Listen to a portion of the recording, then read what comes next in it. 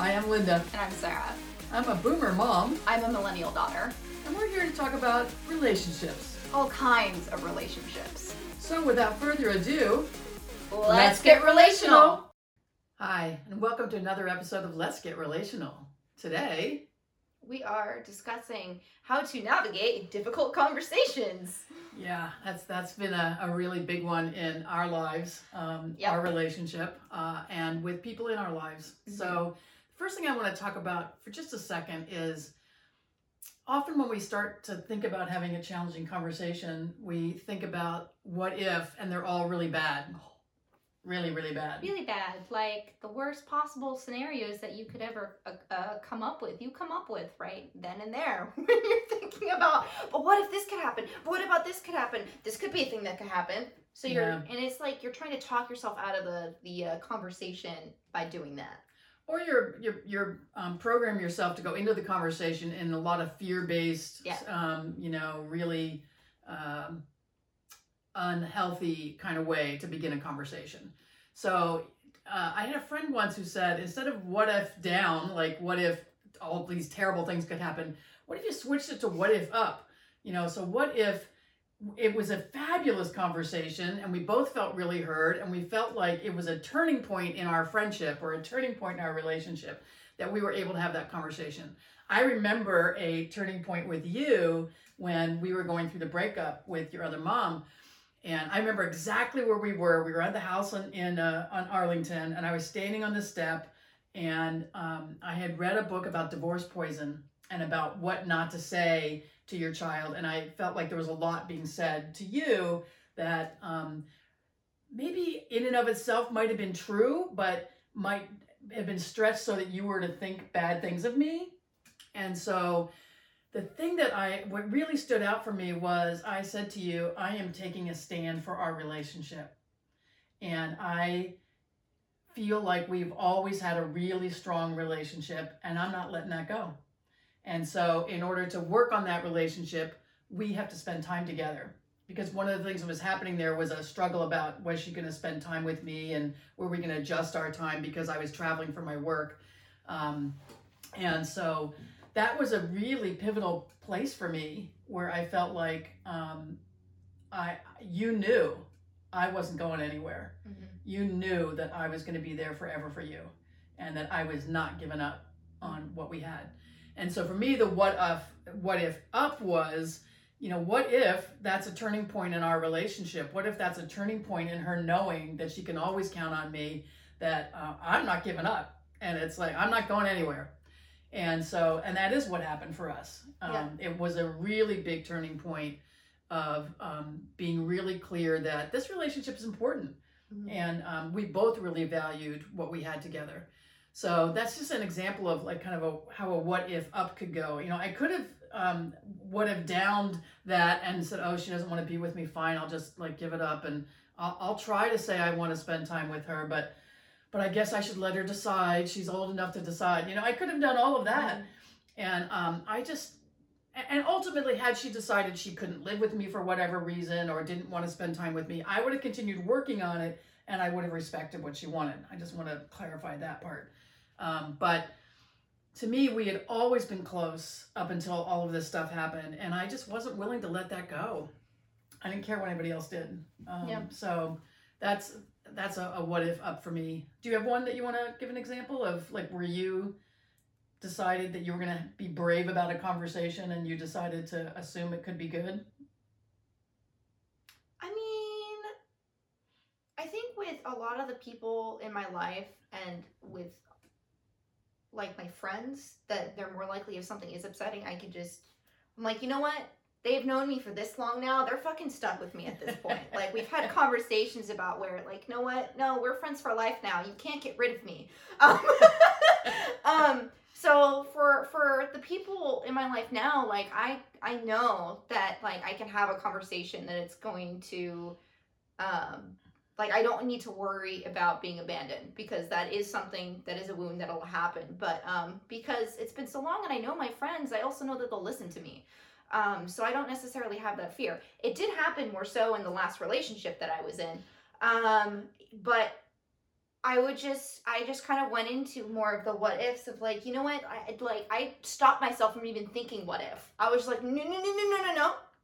No, we're not just gonna go there. We're just gonna have the conversation. You can be nervous about it. We're gonna have the conversation because it's important for this relationship to be able to move forward by talking about this.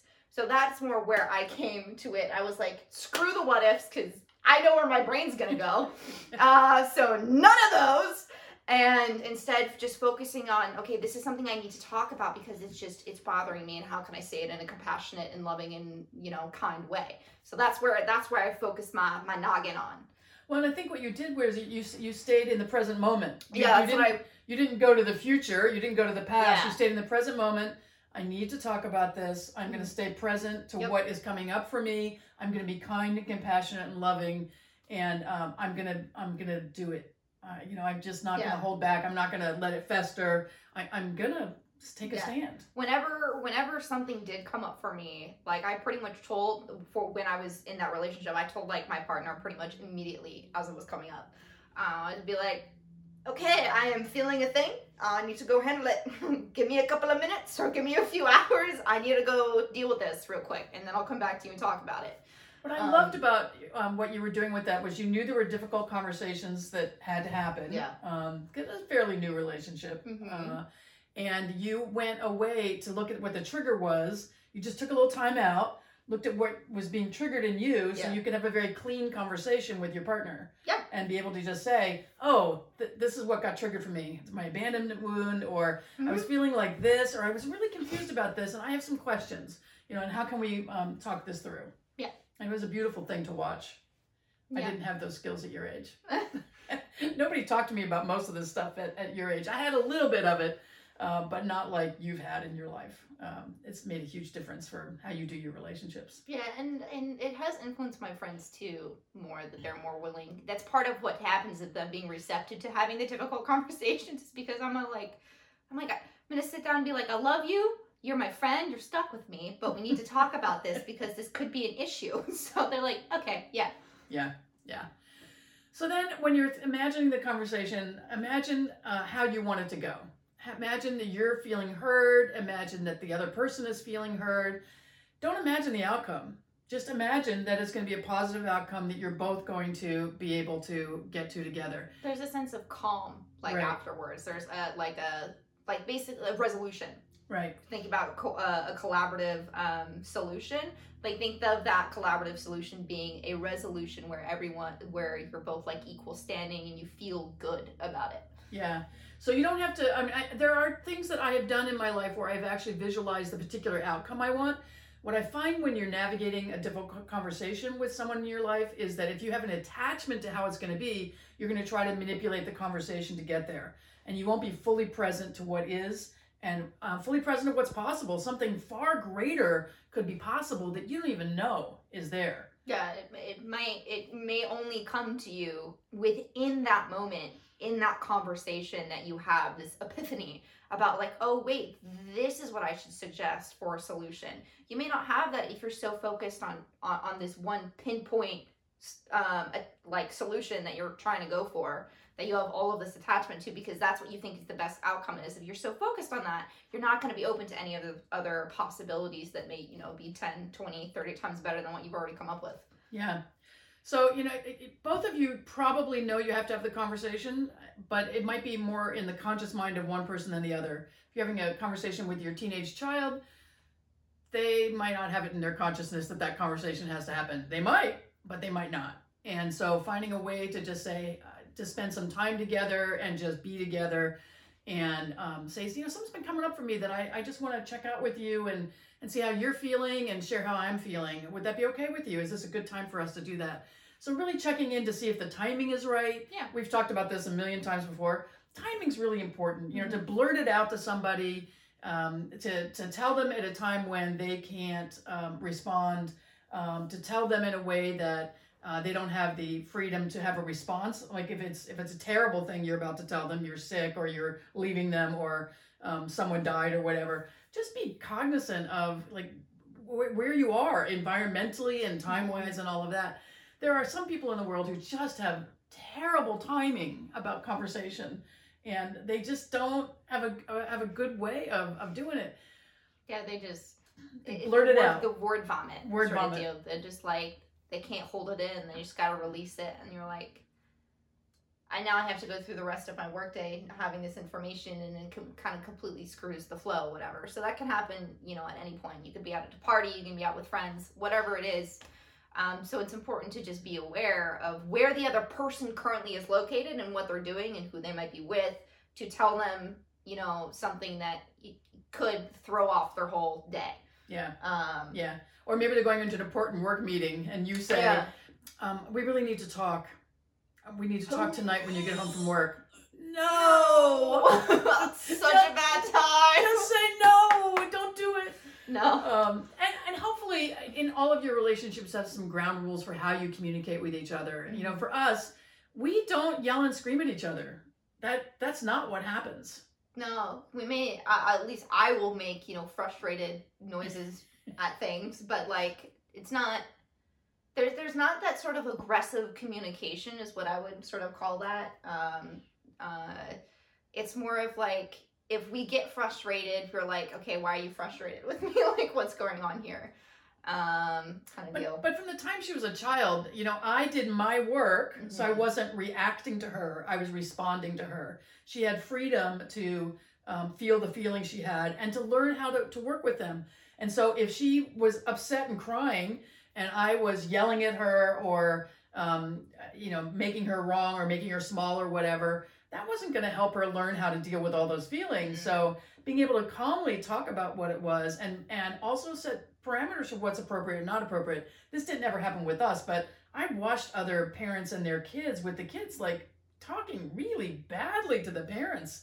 I mean, just so disrespectful and mean. And disrespectful is one thing, mean is another thing. And I was just shocked at what people were willing to tolerate. And I just don't agree that you need to tolerate that stuff.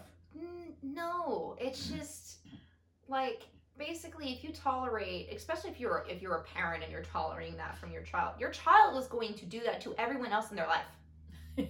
Exactly. Exactly. They're going to do that to everyone else. And by being mean, in some ways, that's basically bullying, is that they're bullying you. And so by allowing your child to bully you, your child will bully other people in their life. And that's just how they're going to communicate. And that's not healthy. That's not good. So it's important as a parent that you have to set boundaries and the parameters for your child to understand the best ways to communicate and the most healthy ways to communicate, because they'll be able to bring that to their other relationships as they get older. So if there is, and they'll realize when something is wrong in communication in their other relationships, if you set up those boundaries and teach them those as they, while they get older, from a toddler to like a teenager, so that they have awareness of it. So they're not going to put up with things where someone is trying to bully them in a relationship. They're going to be like, no, I'm blocking you. Like, nah, I'm good. Not going to happen. Thank you. Yeah. So. Yeah, I think that's really important to really look at how you allow people to talk with you. And this is not just parent-child relationship. This is friend relationships. Oh, yeah. This is sister-brother relationships. It is romantic relationships. How do you allow someone to treat you? You have to look at not blaming the other person, but, we teach people how to treat us. And so for you to tolerate that stuff means you're teaching someone to treat you that way. Yeah. And the more you allow that, the more that they are going to feel like they're entitled to treat you that way. And that's not okay.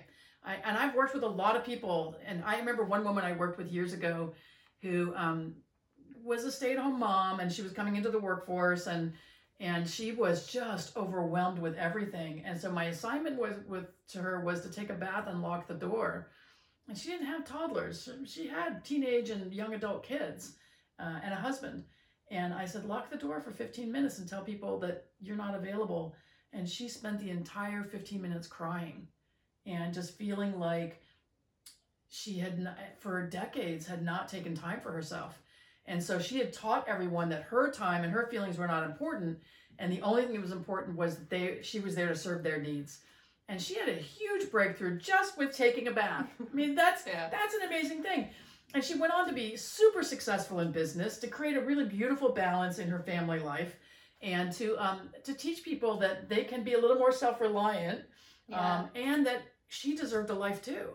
And it's like, it's little things like that. I mean, sometimes, you know, the work we do with people isn't about some like huge awakening. It's like, take a bath for 15 minutes and lock the door and don't respond. And I can't tell you how many moms, I don't, if maybe it happens to dads too, especially now during all this quarantine time we've had. But the minute you get on a phone call, the minute you have an important meeting, your child or your spouse, someone needs your attention. And so, you know, really having people learn how to do that is such a great gift, because it helps people self-modulate, self-soothe, be self-reliant, and it makes a huge difference. So one of our ground rules when we established when she was a teenager, well, first of all, when she was younger, it was to be respectful in how we talk to each other. And I was not a yeller at her. I was not I didn't hit her. I didn't do those kinds of things. That just wasn't my way of relationship. And then later as a teenager, you know, when I was feeling super stressed and trying to manage things a lot on my own, to be able to say, you know, I need to be able to ask you to do things and have this all work. And she said, oh, okay. So I'll do the things, but you have to let me complain about it. I'll do it humorously, but you gotta let me complain. Because it was like, and I still do this. And now it's just kind of like a joke that when someone asks me to do things, even if it's like, hey, can you pass me the salt? I will say no and still hand them the salt. But it was something where I can get rid of the resistance that I had to doing whatever I needed to do. And then I learned to turn it around to my DTT time, i.e. designated thinking time. So I turned chores into something where I could, like, you know, meander into my, you know, brain and think about fantasy worlds and whatever I was reading or whatever I was watching at the time. And sort of, you know, do the things but have fun while doing it. So I now enjoy cleaning. Yeah. It was amazing, because I said to her once when she was fairly young, I said, why do you not mind doing this? And she said, oh, it's my designated thinking time. And she was a writer, so she's very creative, very, very much creating worlds in her head. And you know, conversation at the dinner table was, do you like silver hair and blue eyes better, or blue hair and green eyes better? That's what I was stuck on, my gosh. You know, in the old days. Yeah, it was hilarious. But she spent a lot of time imagining all of those things. So she turned those things that were responsibilities into ways that she could enjoy them. Yep. And I didn't influence that. I mean, the agreement was that she could complain, and she couldn't complain in a way that was gonna like feel like it was smacking me. No, I had to do it. It had to be like I had to giggle at myself, and she had to giggle like that. Yeah. That was how it needed to go. It would be things like, "Mother, no, I shall not do it." Yeah. Which I still do to this day. Because she does. And it's like, and then there are times when she's kind of short with me or I'm short with her, but the thing is, we practice so much about our communication, we get it, and we'll come back and say, oh, I'm sorry, I didn't mean to do that. That was really not my intention. And sometimes we don't even know we've done it. Yeah, and the other thing too is like we may notice something, and then I think sometimes too, like we also are aware when we have our own reactions to things. So if it's just when we're like, you know what, this is just my own fucking reaction, I'm not gonna say anything because this is my own shit I gotta deal with. Yeah. So like I do that, and I know she does that. So like we don't, if we have a reaction, sometimes we just close our own mouths and not say anything because it's like, it's just our thing. It's nothing to do with the other person. It's just us having a reaction. So we're like, you know what, zip it. We're good. Well, and the interesting thing is she speaks through her facial expressions, so I often know when she's having a reaction, but sometimes I let it go.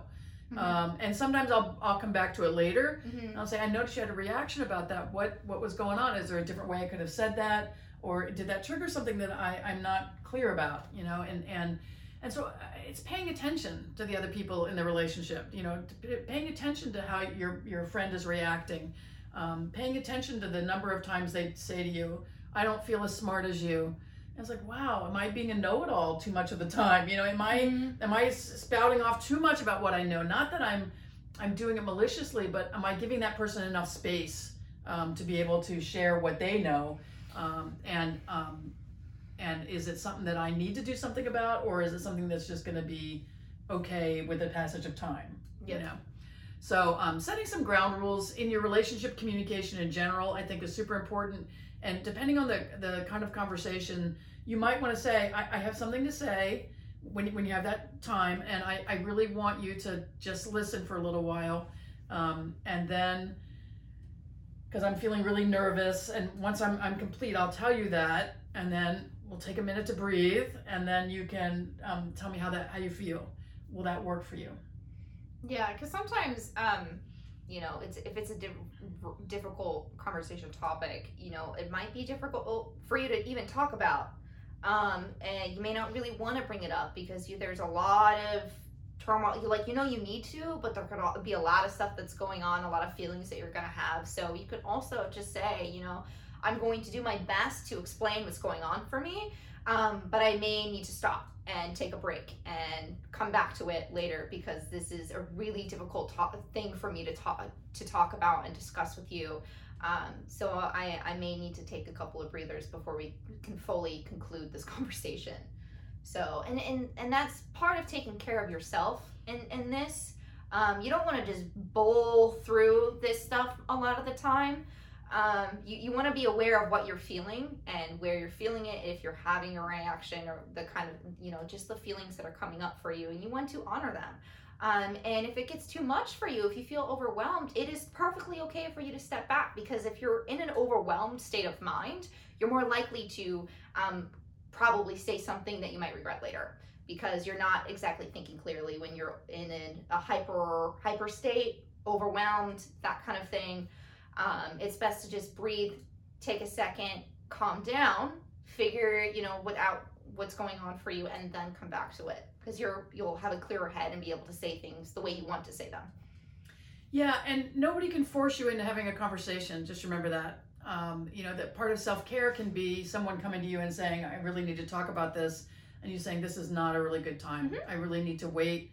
Could we talk tonight at 7? So don't just blow them off entirely, unless it's a relationship you don't care about. If it's a relationship you care about, you know, say, I would love to talk with you about whatever it is, and I'm feeling just not up to it right at the moment, and I think I'll be okay at 7 tonight. Would that work? Mm-hmm. And if you're the person receiving that message, respect it. That's your self-care, is respecting the other person and respecting yourself, and knowing that if that person cares about you, that they would extend the same courtesy to you. And so really checking in with yourself about, are you able to do this? Are you ready to do this? Do you have the physical resources around you? Are you warm enough? Are you cool enough? Are you comfortable enough? Do you have your tea, you know, your water, whatever it is to be able to do that? Are you ready with your breathing? So that you can just hear what needs to be heard, because it's just human nature for us to go all over the place. You know, we're going to futurize. No matter what we hear coming out of their mouth, we're going to think it's going this particular direction. Stay present in the moment. And the more you're able to stay in the moment, you're not deciding this means this person doesn't like you anymore, this person doesn't want to be friends with you anymore, this person is leaving you. You don't have to go all those places, but to stay present in the moment allows you to really hear what that person is trying to say. And you're allowed to be quiet and not respond right away. And you're allowed to say, I need a little space, a little moment here. Just let me let all this settle in. And I might need to ask you a couple questions. So, you know, ask for clarification. I can't tell you how many people have made assumptions about things. I mean, crazy assumptions without checking out the truth. And a lot of people aren't really interested in the truth. They're interested in manipulating their way to get the result they want. Mm-hmm. And so the most important thing about navigating difficult conversations is staying present to what is for you, mm-hmm. and hearing what is present for the other person, the what is for them.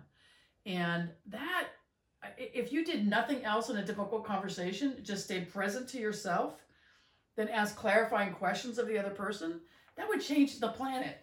You know, for people to just take in what the other person said and say, wait, I get this part, I think you mean this. Is that right?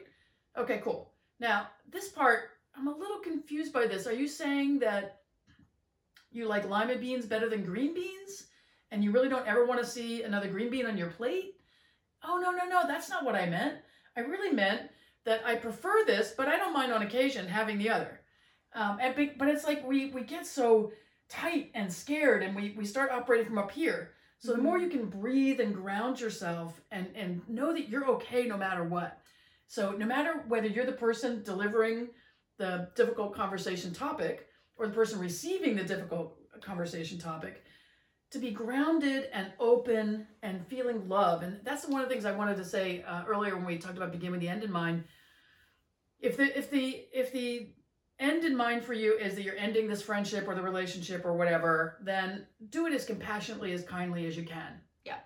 And if your goal is not to end the relationship, do everything as compassionately and kindly as you can. I think if we added compassion to our daily meditations about how can I be more compassionate to other people. I had a situation with a friend the other day where she was going back again to this relationship that's very emotionally abusive. And I was really, in some people's minds, a little hard on her, but really asking her, what was she getting from that? And so I took responsibility the next day to go back and say, hey, I'm just wanting to know how you felt about what happened with that person, because that was related to the conversation, something that the person had said to her, which was incredibly emotionally abusive. And I said, and how you felt about our conversation, because there were a few of us having the conversation with her. It wasn't just me.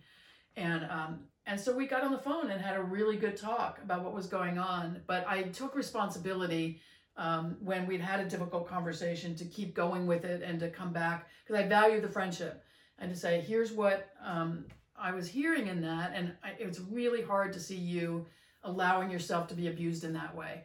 And so I hope you get that that's where I was coming from, and just trying to understand what you're getting from it.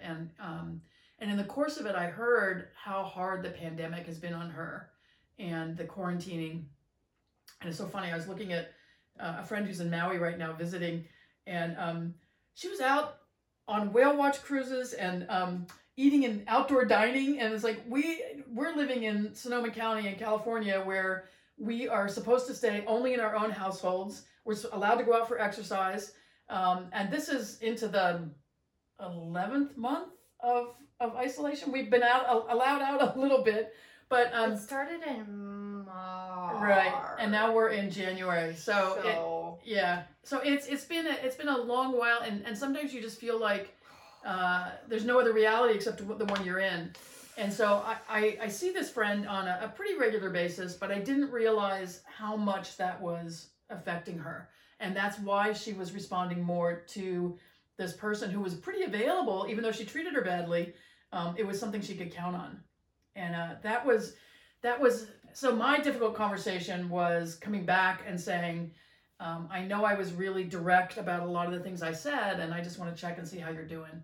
And I stayed neutral about what her response was, and just wanted to, accept her with hands open and heart open, and just be a space where she could talk more about it, and where I could ask clarifying questions about why, to put up with that kind of thing. So anyway, do you have more to add for any of those categories? No, I think we got everything. So to recap, just for a moment, is to do your what if scenarios in a positive way before you're having a difficult conversation. Or stray from thinking about the what if scenarios and settle yourself into the present, so you're not thinking about the past or the future, that you're just focusing on, each moment, second by second, minute by minute, as you go through the conversation or gearing up to the conversation. Right.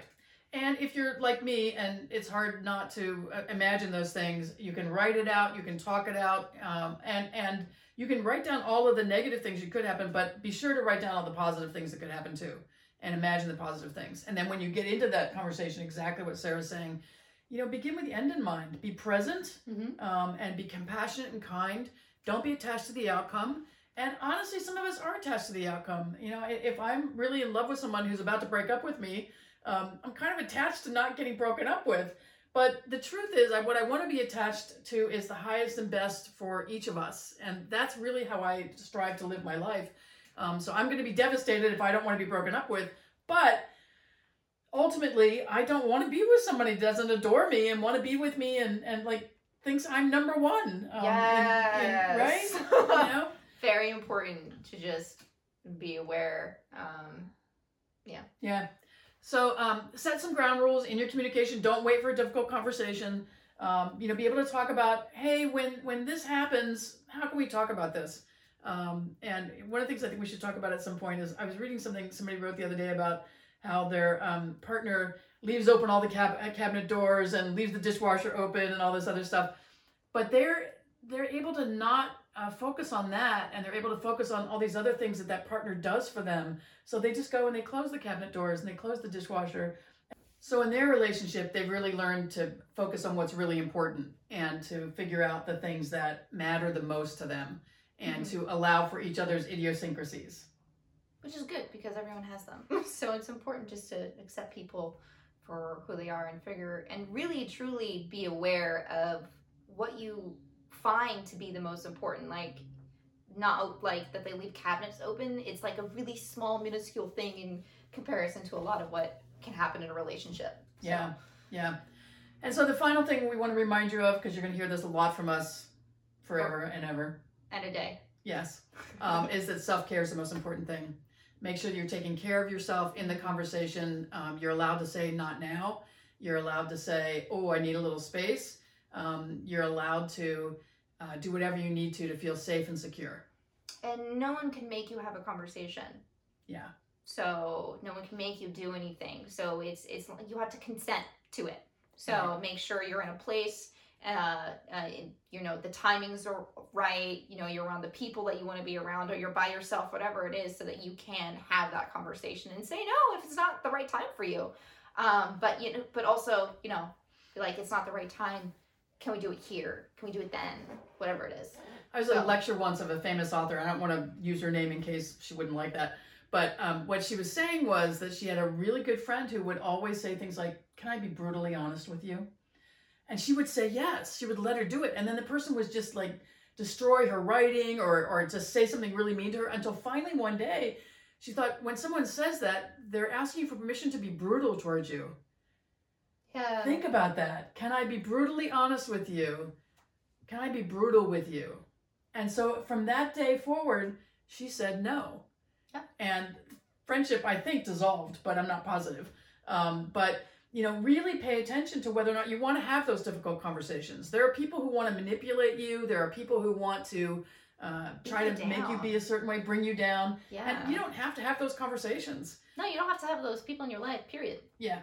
And sometimes we have those people and we don't want to get rid of them, but we just don't want to have those kinds of conversations. Yeah, so you have options. You don't have Yes. to keep them in there, in that certain circle that you have. You can push them out to your outer ring so you don't have as much interactions with them. It's just take care of what you feel when people speak to you and whether or not you want them to be speaking to you often. Yeah, exactly. Pay attention especially as we begin this new year, pay attention to what you're allowing into your body, into your mind, into your environment, and distance yourself from those people who are energy vampires and who are mean. There are people, and I'm not saying anything negative about those people. They're mean for a reason. They became mean because something happened to them. But you don't need to take on their meanness. And it's not your job. You get to take care of yourself. Mm-hmm. So remember, self-care is number one. And that doesn't mean you abandon your children, your partner, your friends, your family. That's not what that means. It means that you get to consider your feelings first and make sure that your needs are being met. And often your needs have to be met by yourself. You're